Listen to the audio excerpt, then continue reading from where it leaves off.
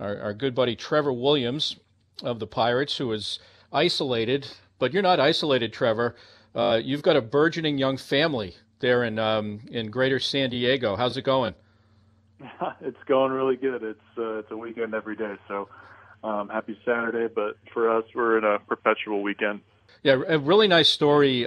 Stephen Nesbitt did a real nice story on your family, you and your family in The Athletic earlier this week. I remember I retweeted that, and I would heartily recommend that to anybody to check it out.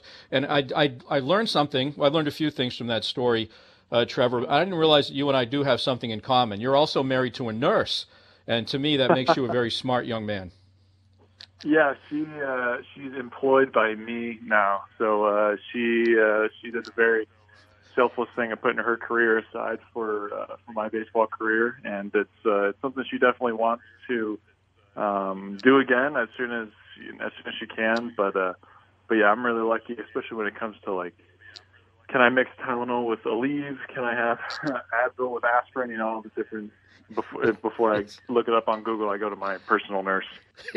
Yes, exactly. No, that's the reason. It's a marriage of convenience, I guess, if you want to look at it that way. But you kind of alluded to this, but you have two. I mean, you have two infant children, really, plus a 4-year-old. So how hectic is that for you guys right now?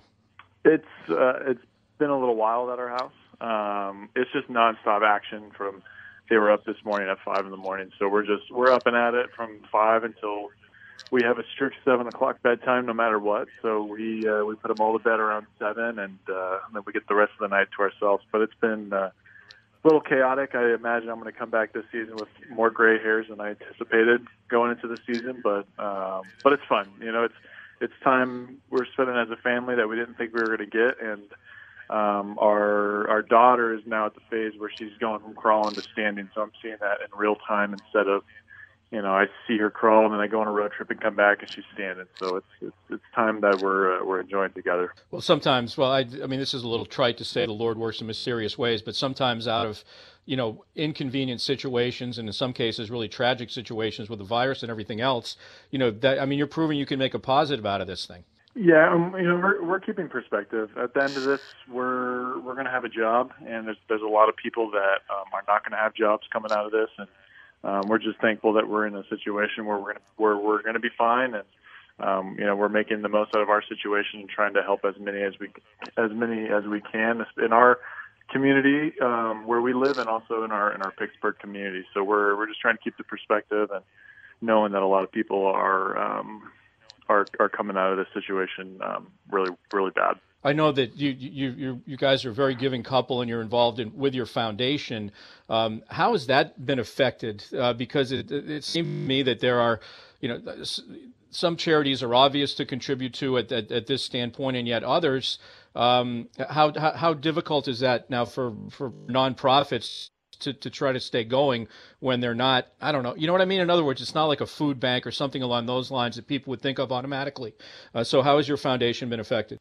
So we haven't really been affected. The only thing that we're really holding off on is asking for donations at this time, because we know that, you know, people don't have as much to give. And from our perspective, when we give out grants for physical therapy, all physical therapy places are open, right? It's an essential business, and people are still getting the treatment that they need, regardless of this virus or not. So we haven't seen much of a change, and we haven't really been affected, and that's because it's an essential.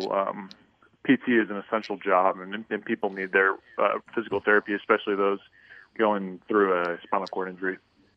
They're talking to Trevor Williams here on 7 The Fan. Get to some baseball stuff here. What have workouts been like for you? What do you have on hand? What are you able to do to try to stay as sharp as you possibly can? So I'm really thankful. I live down the street from our pitching coach, Oscar. So I'm really lucky I'm throwing with him twice a week. And we're not really on a 5-day schedule. We're on a 7-day schedule. So I'm throwing like some simulated innings once every 7 days with a shorter bullpen in between. So I'm able to throw with him and work with him as if the season, you know, isn't on hold. So I'm lucky. I have gym equipment at my house that I'm able to to use and I've been using.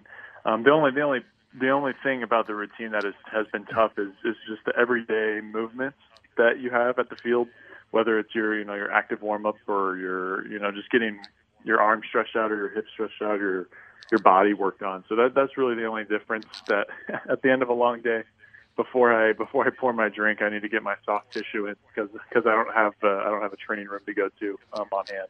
Yeah, I think I've developed a lot more soft tissue here over the last 7 weeks, but that's for different reasons. Now, I know Oscar was on with Dan Zangrilli, I don't know, maybe a month ago or so. I heard him talking about how much, you guys would like. I would ask you in Bradenton, seems like it was 2 years ago, but it wasn't that long ago. But I'd ask you, like, what have you learned from him? But I know what he's saying is that he's learning from you guys, and it's not like you what to do. He likes to find out what you guys want to know, or maybe some of your ideas. What have you been able to give to him as that kind of feedback that he's been looking for? Well, since I've been able to see him twice a week now, we're starting to get to know each other on what works for me and how he communicates that. It's hard to earn, especially from his perspective. He's trying to earn the trust of 25 guys that. He's coming in as a new guy, and he's just trying to earn the trust so that we can flourish with him. So in spring training, he was doing a really good job about that. We were being really good at communication, and a lot of the guys, it was pretty seamless. So now that I've been able to work with him since we've been home, it's been really helpful to just to get that time one-on-one and communicate with him, so that way we go into the season and we feel like we're not behind at all. What's maybe the biggest, maybe if there's not one or two things, major things that you've been able to pick up from him since you've been working for him over the last several months?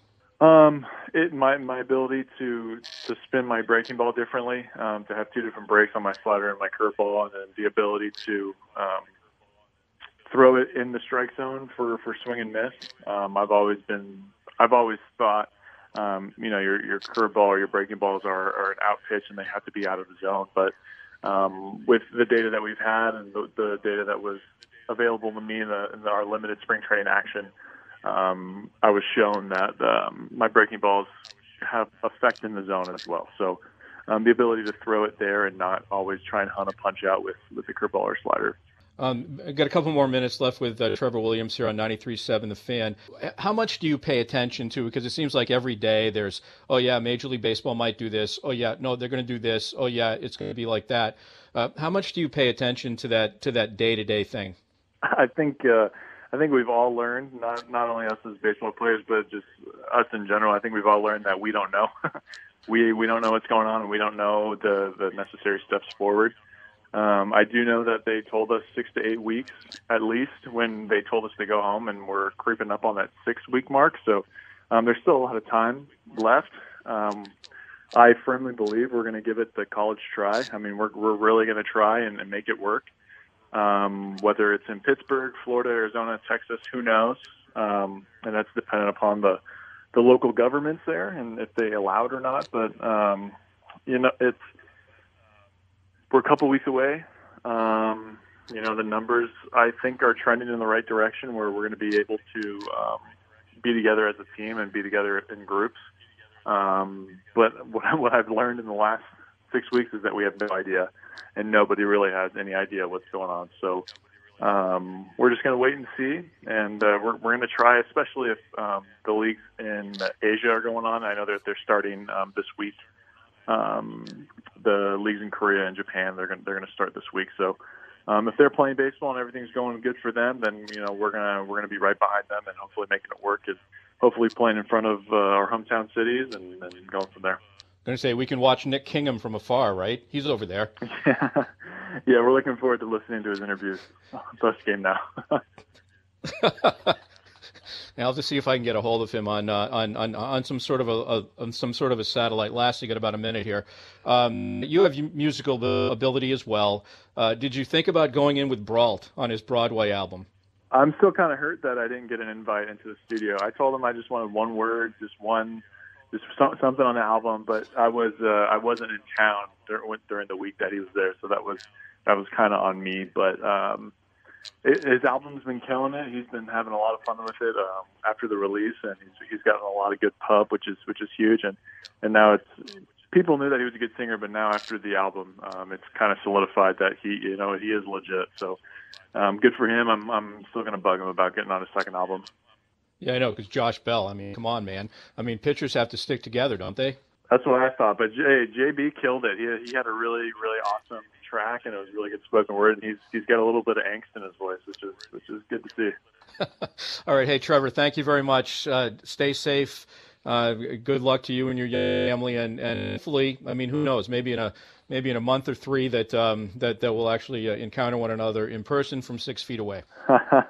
You got to, no matter what, you got to stay 6 feet away from me. Okay, well, I think that was our rule anyway. Trevor, thank you very much. Appreciate it.